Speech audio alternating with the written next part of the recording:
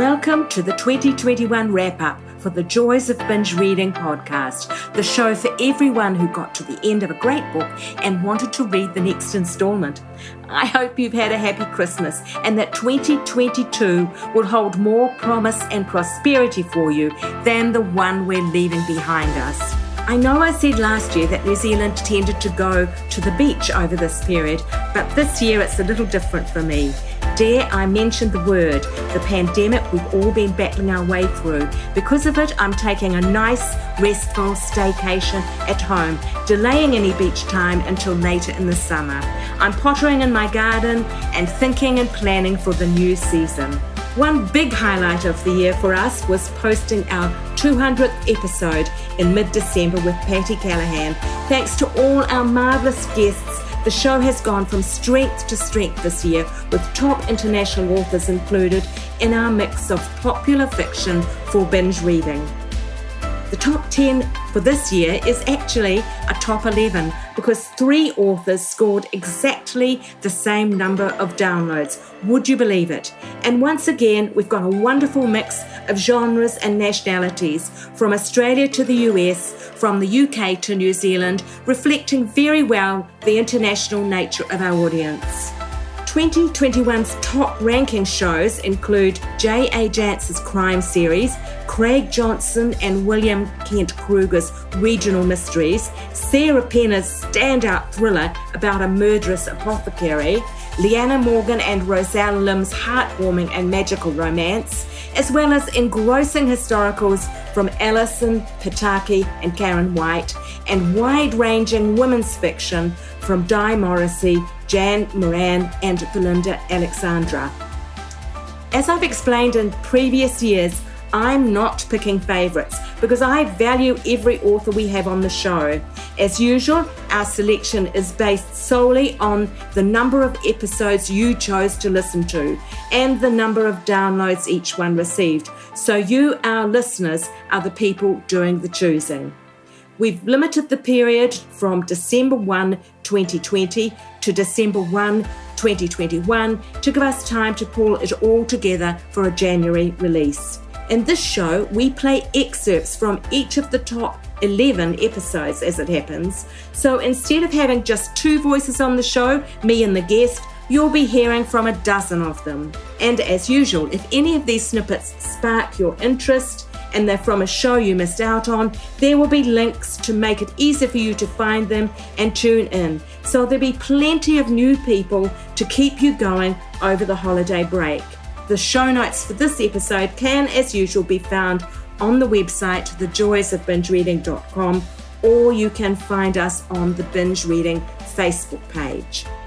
Binge Reading, the best of 2021, will run for the first 2 weeks of January, and in the second part of the month, will run the best of all time, the pick of the first 200 episodes, with a different list of authors. There's only one name that appears in both lists, for the marvellous reason that most episodes continue to draw more downloads the longer they are up. Before we get to the top 10, I just want to mention we've got a giveaway draw for January. It's a bit different. 3 ebook copies every week. 3 every week of my holiday novella book bundle. 3 novellas, a mix of mystery and Christmas romance set in historic New York, Hawaii and California. They're books 4, 6 and 8 in the Of Gold and Blood mystery series. Enter the draw on our website, thejoysofbingereading.com, or on our Facebook page. Be in to win one of the 3 lucky copies going out every week in January. Offer closes January 31. But now we've got rid of the housekeeping. Here we are launching into the 2021 top 10 of your most popular episodes for binge reading for the year. Best-selling, much-loved crime fiction author J.A. Jantz, with more than 60 books in 3 different series, was our all-time favourite. Having J.A. as a guest, I especially enjoyed her frank opinions and her willingness to talk about traumatic situations, especially about the day her first husband hitchhiked home with a serial killer 20 minutes after he'd committed his latest crime, and how in a roundabout way that helped to launch her writing career. As J.A. explains, both she and her husband worked on the reservation. Her husband was hitchhiking home because J.A. was working late and needed the car. Thank goodness she wasn't the one who was hitchhiking with a serial killer. Here she is explaining what happened. I had to stay late after school, and we were having company that night. So my husband went out and hitchhiked to get home to be there to greet our company. And on the reservation, there's no such thing as mass transit. Everybody hitchhiked, including the nuns from Tapawa. But it happened that the guy who gave him a ride home that day was a serial killer who murdered people at 20 minutes after 2, and he gave my husband a ride home about 45 minutes after forcing his third victim off the highway at gunpoint, shooting her, raping her in front of her 2 small children, and leaving her to die. And so we discovered that incident when we were going into town for dinner and were stopped at a roadblock. We heard someone talking about a man in a green car, and my husband said, "A green car? I wonder if that's the guy who gave me a ride home today." And it turned out it was. So we were part of that investigation from the very beginning. J.A. goes on to talk about how that experience catapulted her into writing, about how the rumour that her first 9 books were written by a retired Seattle detective came to arise and become a popular fiction, and why people tell her reading her books is like eating Fritos. Listen to the full episode for all of that extra information. Craig Johnson is a Wyoming rancher and a best-selling international author who writes westerns for people who may not normally read westerns. His fabulously popular Walt Longmire mystery series has also been turned into a top-rating 6-season Netflix show of the same name. Craig set the Longmire series in a place he knows very well, but as he explains, there are major differences between him and his character. Major differences that Walt and I have are that Walt has had a lot of tragedies in his life. The biggest one, of course, being the death of his wife. And that's kind of had a long-term effect on him. I've had a really pretty wonderfully charmed existence. My very first book that I wrote, The Cold Dish, the very first Walt Longmire book, was picked up by Viking Penguin, big publisher back in New York. They took it and ran with it. We got on the New York Times bestsellers list. Warner Brothers came knocking and said, "Hey, we'd like to make a TV show out of this series of books," which I highly questioned, because making a TV show out of the sheriff of the least populated county in the least populated state in America, I don't know. I wasn't so sure that would work, but evidently it did. Like that, we're still on Netflix streaming.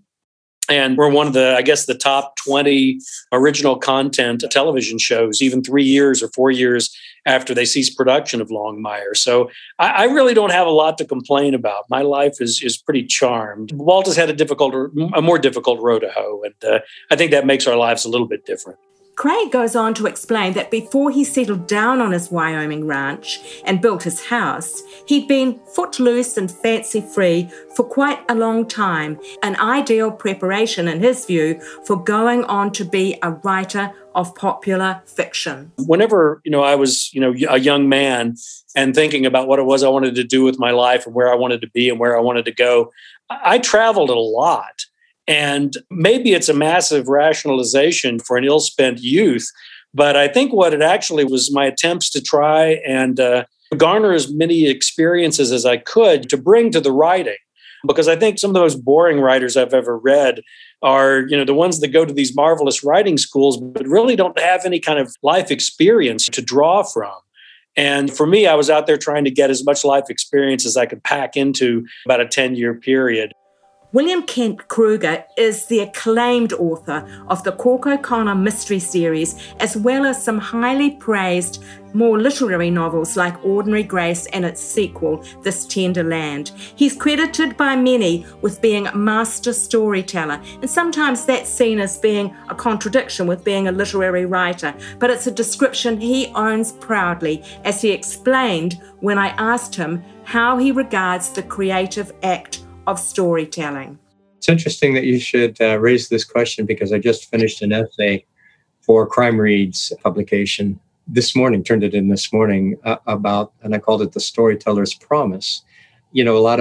I'm often called a writer, or more specifically, a mystery writer. But the truth is, I think of myself primarily as a storyteller. And I think as a storyteller, as I've said in the essay, I have an obligation, kind of a sacred obligation, to speak the truths that are essential to who we are as human beings. And so when I set out to write a story, sure, I want to entertain. I want to make sure that the reader has a good time.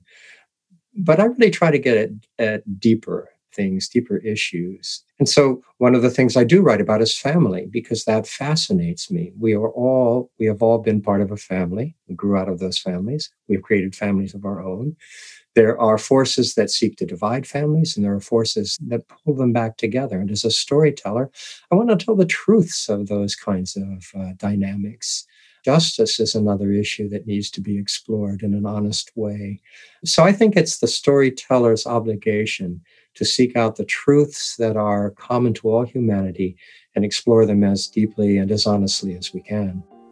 And Kent had a very interesting response when I asked him, is there one factor more than any other to which he'd attribute his success? His answer was perhaps not what the average author is likely to give. My wife, who has from the very first believed profoundly in supporting me in this dream that I've had of being a storyteller. And, when young writers come to me and they ask me, what's the best piece of advice you have to offer a young writer? It's this: marry somebody with a good job. My wife is an attorney, and so we haven't had to exist on bread and water at all while I've struggled to become a storyteller. Our next author in the best of 2021's top 10 binge reading is Leanna Morgan, a best-selling author of Montana-based sweet romance, with 55,000 followers on BookBub, running her highly successful indie publishing enterprise from Wellington, New Zealand. She's an accomplished businesswoman as well as one of the nicest people on the planet. Leanna talked about how she switched to romance after a top career as a librarian, running 4 branch libraries and managing nearly 50 staff. What got her kick-started into romance? Of all things, Jenny, it was turning 40, because I decided that the last 10 years, between 30 and 40, had gone so fast that I felt as I blinked and missed the whole 10 years. So I decided I wasn't going to let that happen in the next 10 years before I turned 50. So I thought of one thing I wanted to do to kind of feel as I'd achieved something in that 10 years. So I decided to write a book. And that's how it all started. And Leanna enjoys injecting romance into her own life as well as into her books. She explains how the two came to be interwoven in this next excerpt. I seem to recall hearing about a trip that you and your husband made to the States to renew your wedding vows. Tell us about that. We had a wonderful time, Jenny. Tim and I were celebrating, must have been about our 25th wedding anniversary. And we decided to go to Las Vegas and as part of another small trip we were doing, and get married with Elvis. Renew our wedding vows with Elvis. So we were serenaded by this amazing man who impersonated Elvis, and we had a big limousine ride, and it was just fantastic. Our daughter was our flower girl, and our son was our best man, and Mum was there to walk me down the aisle. It was absolutely wonderful. Fantastic. And I think there's a link back to your very first book, isn't there? Didn't one of your characters get married at Las Vegas? She did. Gracie got married at Las Vegas. So it was like a full circle of life, a coming around point, and it just felt wonderful to do that. And in my imagination, when I'd written that scene in Forever Dreams, it was just imagination and again, doing a bit of research on the internet. But to do that ourselves, it was just magic. It was wonderful. Although her circumstances weren't quite as same as ours. So Sarah Penner was one of those exceptions for binge reading, an author with a debut novel who shot to the top of the bestseller charts. And the fact her episode also finished up in the top 10 for the year shows that getting her on the show was something our audience also really enjoyed. Just an aside, we don't usually take debut authors. We usually say we like them to be multi-published, just so there's plenty of choice for you to go and discover other things they've written. But Sarah's book, The Lost Apothecary, is a dual timeline thriller about a skilled healer who turns her gift to dark purposes. It was one of the most anticipated books of 2021, with everyone from CNN to Oprah giving it favourable mentions. First, we focused on the key question. Having a female serial killer as your central character is a risky proposition, especially for a debut author. Will readers want to read about such a dark character? And how do you create a protagonist that readers are likely to warm to? You make a good point. And when I began writing the story, I knew that I wanted Nella, the apothecary, to be somewhat morally gray. And of course, the book opens with her in her hidden apothecary shop, and it's very dark and has sort of a sinister feeling. And the reader quickly learns on page 1 that the apothecary is pulling together a poison. She's planning to poison someone for the purpose of killing them. And so I knew from the very early pages of the book that I was going to have to help the reader understand why she was doing this and also show a softer side to the apothecary. And so what I really aimed to do over the course of the novel is help the reader understand why the apothecary was so vengeful and the wounds emotionally that she had from her own betrayals in her life. But even more important than that, how she was setting out to help women who had also been betrayed and felt that they had no other resources available to them. Sarah went on to attend an Elizabeth Gilbert creativity workshop after reading Elizabeth's book on creativity, Big Magic.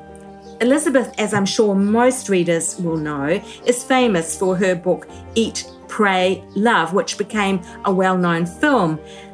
Sarah said Big Magic and a live workshop she did with Elizabeth in Chicago was a game changer for her writing career. I asked her why. So really the key premise of Big Magic is about fear and how creative people, whether writers or pianists or painters or what have you, how you deal with fear. And I think fear is also, when I say that, I'm also using that interchangeably with rejection. So that's every artist's greatest fear is rejection. And so the whole book is about how you have to just create while sitting next to fear. And she even pretends that you as an author are in a car traveling down a road and fear is like this person sitting in the passenger seat. And you really just have to get comfortable with that person sitting next to you for the entirety of your creative life and career.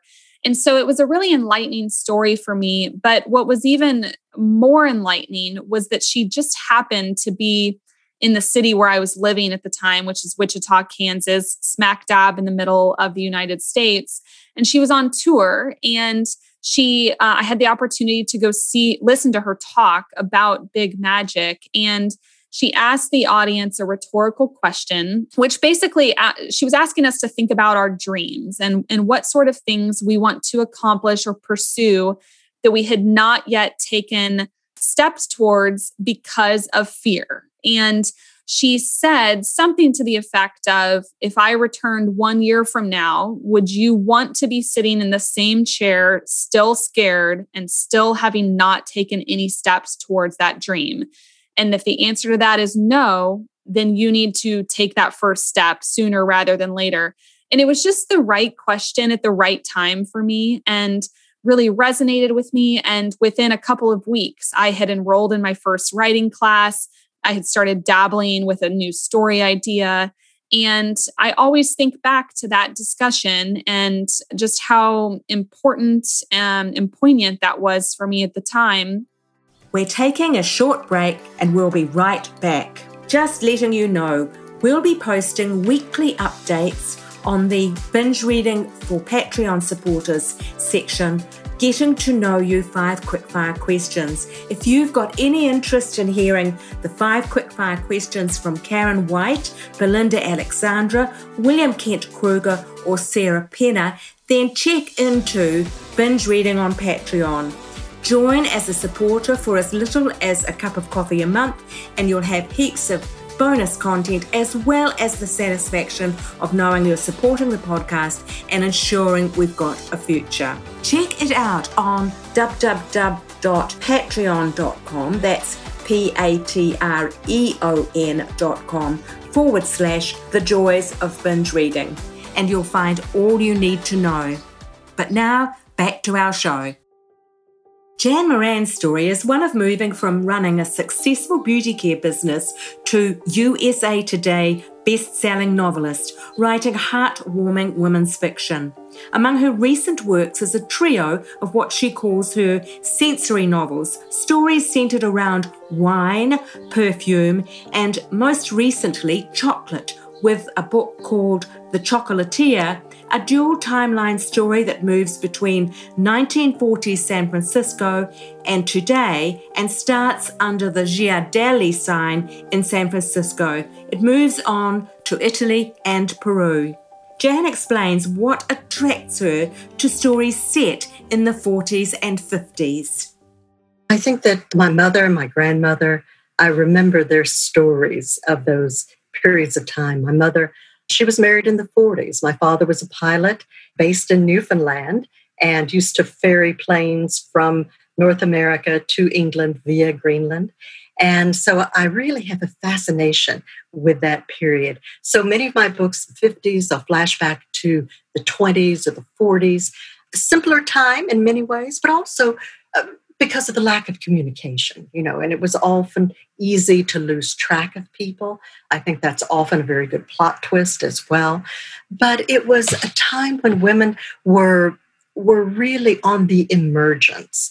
There was a seismic cultural shift going on. While the men were away at war, the women were working, they were holding down the fort, and then afterwards, either through circumstance or choice, many of them continued in the workforce and laid the groundwork for where we are today. So I write about women who were very determined, who are creative, but who are resilient, and they're forging their own path. So that's what you'll find in a common thread throughout all my books. Roselle Lim's first Fabulist, that's Fabulist List rom-com, called Natalie Tan's Book of Luck and Fortune, was picked up for TV, and it's highly likely the second will have the same success getting to the small screen. It was picked up by one of the Shondaland editors and recommended as suitable for TV, and we'll have to watch and see what happens next. That's a wonderful success for a writer starting out early in her career, but Roselle put in a dedicated apprenticeship to achieve her, quotes, overnight success. She wrote 8 manuscripts before she found a publisher, so I asked her, how did she keep going during that period of almost constant rejection? Sheer stubbornness. You can accomplish so much if you're just stubborn enough to think that you will eventually get there. And that is the one piece of advice. Like you can call it perseverance, you can call it stubbornness or bullheadedness, but it's this idea that you will eventually get there if you just try hard enough and just keep writing.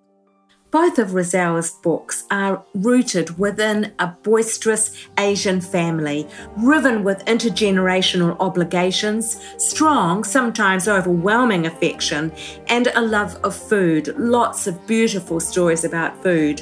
One senses a strong personal element in both the family background and the love of food. That is a very meddling, loud family, like extended family, which I would I'd say loosely based on my family. And that they love hard, they love big, and it's that they'll smother you with love, and you know that their intentions are just, they want the best for you. It's just what they think is the best for you may not necessarily be the best for you, but they're coming at it from a position of love. New York Times best-selling author Alison Pataki has made it her specialty to discover the relatively unknown women of history whose lives changed the course of empires, but whose names have largely been forgotten. Women like Desiree Clary, the first love of Napoleon's life. She might have ended up as the first Empress of France if he hadn't have met Josephine, but she went on to found a famous royal house which still exists today. In her recent book, The Queen's Fortune, Alison tells the story of this fascinating historical figure and explains why she deserves to be remembered. And you're exactly right. So Desiree Clary was Napoleon's first love, Napoleon's first fiancée. She was a naive young girl, and he was an upstart, unknown, penniless Corsican refugee when they had this really torrid love affair during the dark days of the French Revolution. They became engaged. And then what happened was Napoleon went off to Paris to try to make a name for himself in this new French government. And she really occupied a higher rung on society's ladder at that point. She came from a higher social status. She had more personal wealth. She had better connections. And Napoleon really was a virtual unknown at that point. But what happened was Napoleon goes to Paris and finds himself kind of at the center of things as the French Revolution is crumbling. He finds his star on this suddenly very, very dramatically upward trajectory. He rises in Parisian society and in Parisian power structures and comes into the path of this beautiful, sophisticated, alluring Parisian socialite named Josephine, who obviously we all know will go on to become Napoleon's empress. But Desiree gets the last laugh, doesn't she? She's pulled into this imperial power clique and into these unbelievable geopolitical circumstances and goes on to live this fascinating life. And ultimately, I think, has the last laugh against the man and woman who broke her heart. And as you said, goes on to found a dynasty of her own that still reigns to this day. And so here was a woman who was really situated at the center of history. She not only had a front row seat to some of the most dramatic moments in history, but was actively shaping them. And yet, as you said, so few of us know her name, and her history is not as well known as these others. On a more personal note, in her intimate memoir, Beauty in the Broken Places, Alison catalogued her own journey through rough waters. She recounts the day it all began. We were 30, we were expecting our first child, and we were taking a trip on an airplane for what we call our baby moon, our last trip before we gave birth to this baby and life changed. And my husband, who, as you said, was a healthy surgeon, lifelong athlete, never smoked, ate annoyingly healthy food. He turned to me on the plane and he said, "Does my right eye look weird?" And his right eye looked incredibly weird. The pupil, the black, had taken over his entire eye, and it was just the right eye. And it was very, very disconcerting. And I just threw out the most outlandish thing I could think of, thinking that he, the doctor who sees gunshot wounds, would say, "Oh, no, calm down. You're overreacting." But I just said, "Dave, are you having a stroke?" And he said, "I think I might be." And then a few minutes later, he closed his eyes and lost consciousness. And so at that point, we didn't know if he would survive. We didn't know if he would wake up. He was in a coma. And ultimately what happened is when he did wake up, he woke up in a state of complete amnesia. And he couldn't remember anything. And he certainly couldn't make memories from day to day. And so as you said, Dave wasn't there. Dave woke up, but that wasn't the Dave that had gone to sleep. That wasn't my husband. That wasn't the father of this baby that was coming. And so as a way to sort of process and try to make sense, and also in the hopes that maybe someday Dave would be with it enough to ask about everything that we were going through, I wrote him letters. I wrote him daily letters. And I never intended for it to turn into anything. The memoir that came out of this journaling and letter writing process, Dave's book of fan mail, ultimately became the book, Beauty in the Broken Places, an account of a journey which has reminded thousands of other people going through tough times that they are not alone. Belinda Alexandra is one of Australia's best-selling authors, known for her sweeping historical sagas, but her latest book, The Mystery Woman, has been labelled Australian Gothic. It's a small-town mystery influenced by classic noir and Daphne du Maurier's Rebecca. Belinda talks about why she's made this change from sweeping sagas to a small-town Gothic story. I think there comes a time in every author's life, especially when we've written quite a few books, that there's that other book inside of us that we want to write. And I had been very, very influenced by those classic noir mystery stories. My mother used to gobble those down and I used to watch them with her when I was a child. And so I think I always had that desire in me to write something more contained. And so it was really an opportunity to do that, to just, I think we like to stretch ourselves as authors and to do something a bit different. So I really wanted to create a story that was in a sort of more claustrophobic environment in a small Australian town, and the kind of sort of thing that you could imagine that you would watch on TV, looking through your fingers with a sense of suspense and atmosphere about it. When we talk about Gothic, a lot of the time people get confused by that term. They think it might mean vampire novels or horror fiction. But a classic Gothic story is really a story that has elements of suspense, and it usually has a setting that could be naturally beautiful, but it sort of has a sense of foreboding about it. And you've got a damsel in distress and always the troubled male protagonist and a beast somewhere. Either it can be a beast within or an actual sort of physical beast, a wolf or something else that's creating terror. Linda has also written a non-fiction book, The Divine Feline, which is extremely popular with the millions of cat lovers out there. Here's what she's got to say about her passion for cats. I have loved cats since I was a child. They've always been an animal. I mean, I love all animals, but cats have been the animal that I've grown up with. And it really occurred to me that, there's that stereotype of the crazy cat lady. And I just wanted to challenge that, because I think that's taking away joy from something that gives women a lot of joy.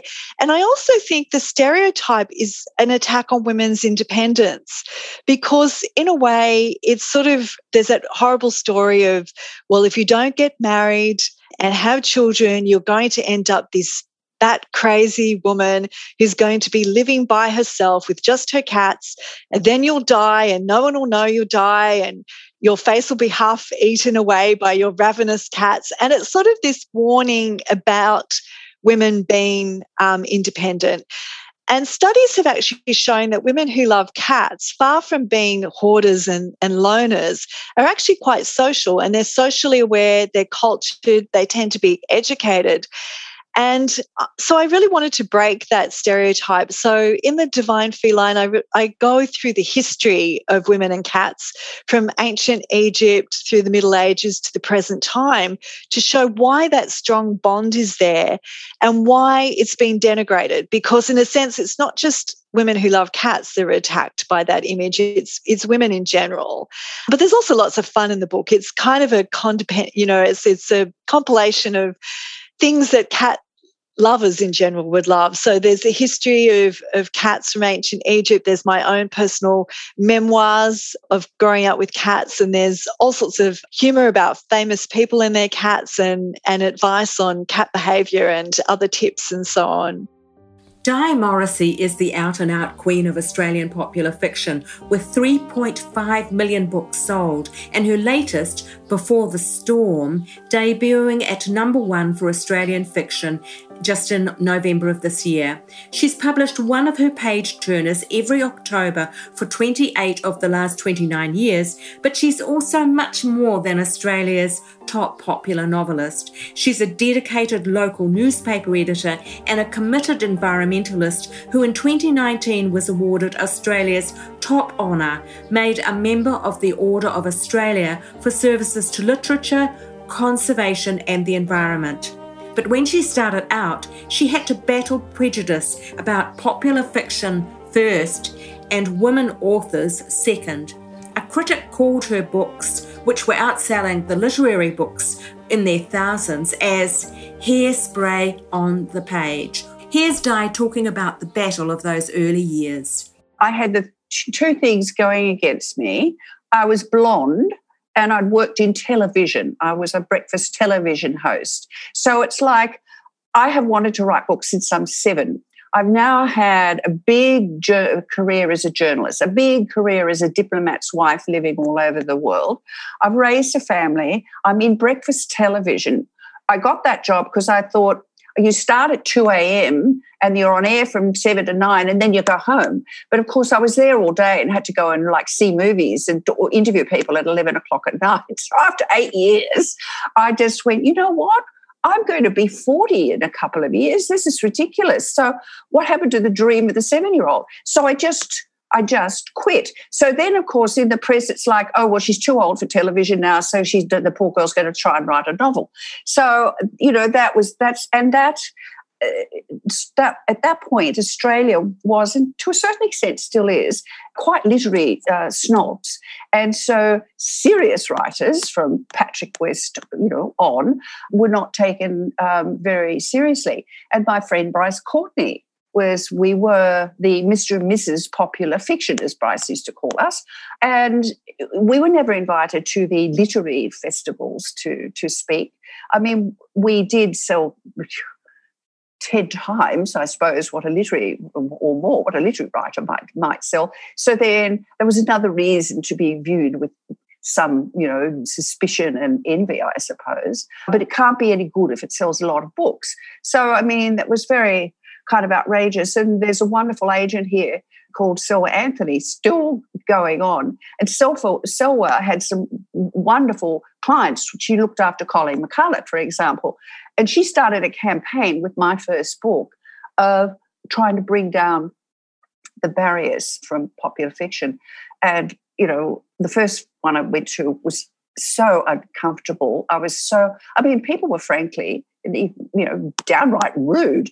So anyway, I ignored that and said, well, I'm never doing one again. But after a number of years, I think I was earning my stripes. And I did get to go to the Adelaide, very impressive, popular, wonderful literary festival in Adelaide.